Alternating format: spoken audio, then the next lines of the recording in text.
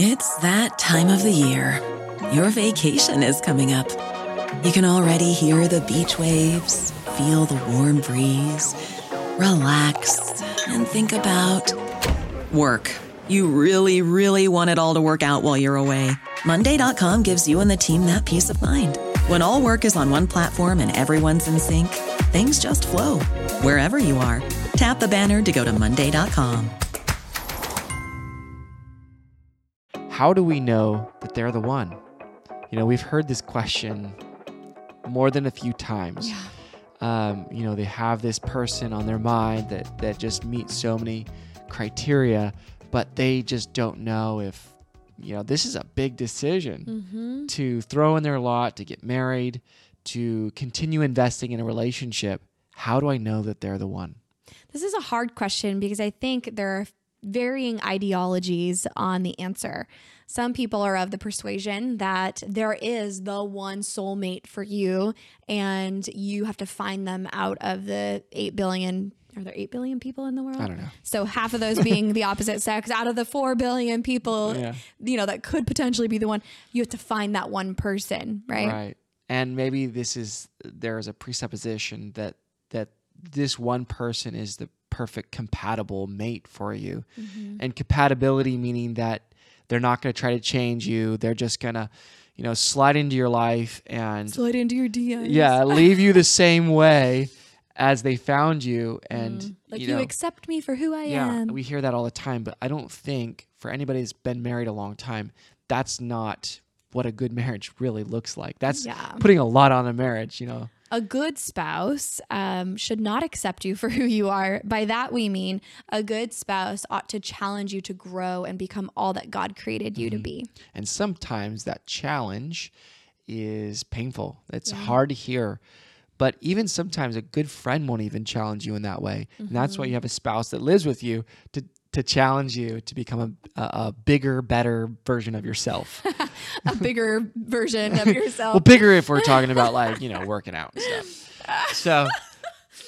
Oh, that's great. Yes, they should challenge you both spiritually and in non-spiritual ways like mental, emotional growth and physical goals that you want to attain. Yes. So really, I think there are 5 criteria that we could just suggest that you look at within a marriage to see if you guys gel, and maybe write them out for yourself.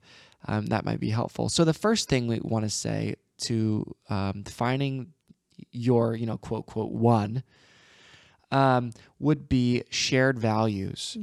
And those are probably some of the deepest held beliefs that we have. Wow. They probably need to be shared with your spouse. Well, they definitely need to be shared with your spouse. Yeah, I'll just give an ultimatum, Yeah, if you do not share the same values system, the same worldview as a potential spouse, then that is a game changer, folks, because that lens is the same lens through which you will view life for the rest of your time together as a married couple. And it will create conflict in every area. You talk about finances, parenting, leisure activities and school choices. And the list goes on and on. It will be impacted by your worldview, your value system. So you need to share the same value system. Right. The second one is trust. There has to be trust. Trust and commitment are, John Gottman did a lot of research, and he said that trust and commitment are the pillars of a solid foundation or a solid relationship. Yeah. So that has to be present. Sometimes there's been trust that has been broken, and that can be repaired. But at the very beginning, you do want to start with trust, and it's better to have it not been broken before. And if trust has been broken, you need to work on repairing that.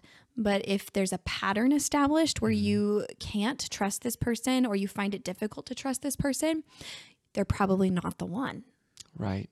Trust is a massive deal. And also for the person that's, some people are not inclined to trust just because of their history. Sure. So you have to ask that question too. Is this just because trauma? I don't trust? Yeah. You know, and I've had trauma or really bad experiences with relationships in my life, so I don't trust.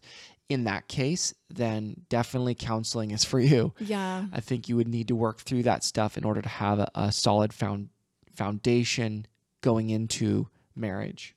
The third criteria that you need to address when you're thinking about, is this person the one, is there needs to be a solid friendship between the two of you. And by friendship, we don't just mean, you know, the person that you're romantically attracted to. We'll talk about that next. But we're talking about someone who knows you, someone who knows the deepest part of you, somebody who gets you and who understands your past, your present, and your future, your dreams. You've had all the hard conversations and you're talking about the stuff that matters. Right. And for friendship in my mind too, another big deal would be enjoying being with that person. Yes. You know, that you like to hear their advice or like to see how they see the world. You're curious about them. You enjoy doing activities with them. You would like to go with them instead of going with other people. And not to say that you're just gonna like dump all your friends because you found this person. No. That's not healthy either. But you see yourself traveling the world with this person if you like traveling, or you know, doing backpacking if you like doing backpacking. Like you do things already by yourself or with your friends. Could you see taking your significant other on these adventures and doing adventures with them and seeing new things and novelty? And so that kind of friendship too, like, Yeah, you need to share interests. yes, And huge. you may not share a ton of interests at the beginning, but is there aptitude for that? Is there potential for you guys to grow into some shared interests together? We have clients, friends who were romantically attracted to each other, got married, a few years down the road, realized they don't even enjoy doing much together. Right. He likes all these activities, she likes all these activities, and they their don't. worlds don't ever Yeah. cross. Exactly. Except at home or in the bedroom, which that breaks down if there is not a solid outside the bedroom friendship. And really, too, on friendship, there has to be a connection between the values and your friendship, Totally. I think. So say that like you guys are really about building up your church community. That's something you do together, and joining forces and joining talents. Say you're both musical. You both do music together. That bonds couples so much when you have a shared mission in life, mission and purpose. Mission and purpose goes back to, like you said, number one, the shared values, but also the friendship that you have is cultivated around those shared values and the mission and purpose that you guys aim for together. Right. The next criteria would be attraction. I think people downplay this right now as an attempt to accept everyone as they are. But there are people that you do find attractive and other people maybe that you don't find attractive. You need to marry somebody that you do find attractive. And I think that that is the way that we're designed to seek that out. So if you ignore that part, you're going to feel like there's something missing. And we've seen this happen where people are like, man, I've been friends with them for so long. We have such a solid friendship. We both like whatever it is. We both like music. We like playing the piano, and, you know, we have shared beliefs and we're part of the same church, and that's wonderful. Those are also criterion for, you know, if finding out if they're the one. But if you're not physically attracted to this person, and there's other levels of attraction, emotional attraction, spiritual attraction, but if you're not physically attracted to this person, your marriage will break down. And so, you know, yes, there are ways to work on overcoming that, but it can be very difficult. So we encourage you, make sure you're physically attracted to this person. Do you envision yourself being romantic with them? Do you go, man, I really want to kiss them and make out with them? Like, you should want that, even if you have a boundary in place to not make out and go too far. Like, you should want that. So if you don't have that desire, either there might be some trauma there that you need to work on, or maybe you're not attracted to them. And that could be a game changer. Yes. The last criteria would be humility. This is a big one. Are you able to take influence from this person?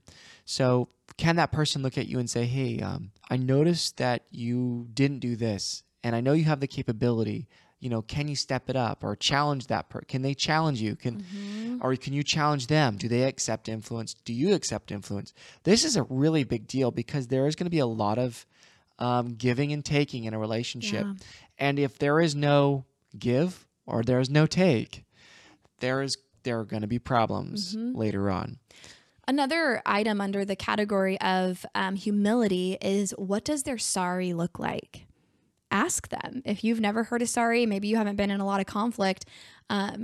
Hopefully you've heard a sorry from them at some point, just even for minor things. But ask them, when have you had a really difficult situation where you wronged somebody, or even if you didn't intentionally do it, you hurt somebody? How did you apologize? How did you make it right? What did reconciliation look like? You need to know what this person's sorry looks like, because it says a lot about their character and their humility. Yeah, because whenever you have a long relationship with anybody, there are going to be times where, trust, maybe not trust, but feelings will be hurt. Yeah. So there'll have to be reconciliation. And remember that connection can happen. Disconnection will happen because you're a human. But repair is a choice. And some people we've met choose not to repair. And in a marriage, that is not going to work. Right. It's just going to lead you for more and more frustration and hurt feelings and stuffed feelings and feelings of resentment and feelings of, control. That's not what you want. You need that free exchange of, I did this wrong, and the ability to look at themselves realistically and say, I did this wrong. So can they take influence? Are they humble? Yeah. You guys, we know this sounds like a lot of work to be thinking through these criterion and to apply this in conversation with a potential spouse.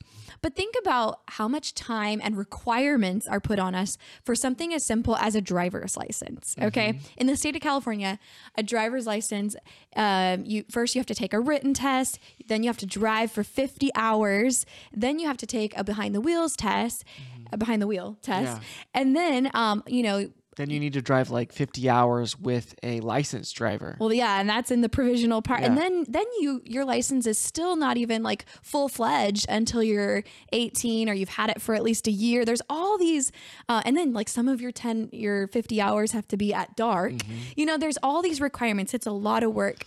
Think about... This is California, by the way. Yeah. Think about how much progress we would make in the area of marriage if we had all of those requirements, or the same amount of effort, hours, and intentionality and tests put into our marriage license. No, they just say, give me your money and fill out a form and you get a marriage license. And maybe that's why we have such a high divorce rate. So here's the good news. If you get premarital counseling, studies show that 31% of couples, or you could drop the risk of divorce by 31% if you get premarital counseling. You drop that from the current rate, 50%, down to 19%. So like less than 20% divorce rate for couples who received premarital counseling or went through a premarital program. It's pretty incredible. In fact, some states, they're all conservative, there's like 6 or 7 states, will actually reduce your marriage license fee.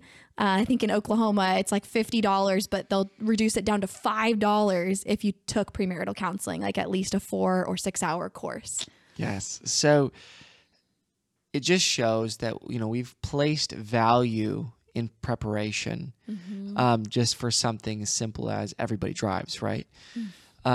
As driving, just so we don't hurt other people. How much hurt, though, and pain does a marriage that is rocky? How much pain does that cause? And over how much time? Like years and years. Yep. So we're huge proponents of getting premarital counseling and being very intentional about finding a person that you want to walk this road with. This isn't flippant decision. And we recommend get premarital counseling before you're engaged. You might be listening to this wondering if they're the one, maybe you're dating, and you can go back a few episodes where we actually talked about why we gave 5 reasons why we think that you should get premarital counseling before you're engaged. So listen to that episode. But if you've been listening to our podcast for a while or you're on our social media, you know that we just came out with a course that will help you solve some of these problems and really work through this on a deep level. It's called Prequipped. It's the Dear Young Married Couple premarital counseling course, and it's a 7-week course that guides you and gives you an actual system for working through this in a very real and deep way. There is a page on our website if you're curious about this, or you want some more time or more information on it.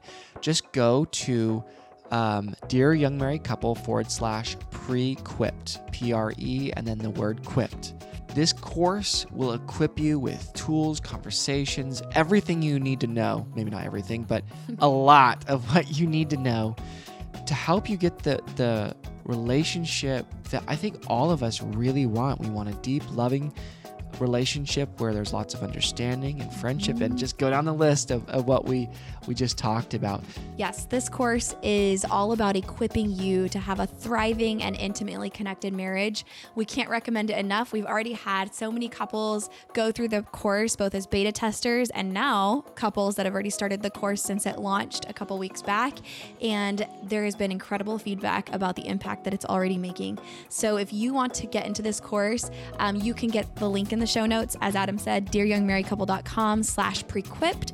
And you can also have your pastor or premarital counselor shoot us an email, and they can get a copy of the course for free for their own use. We want you to invest in it yourself, because studies show that people who invest in something themselves take it a lot more seriously. So you invest in it yourself. It's less than $100. You can't find premarital counseling for that inexpensive. And but your premarital counselor can get the course for free. So just have them shoot us an email, hello@dearyoungmarriedcouple.com. Do it now. Can't recommend this enough. We're really excited about it. All right. Hopefully you are getting Prequipped.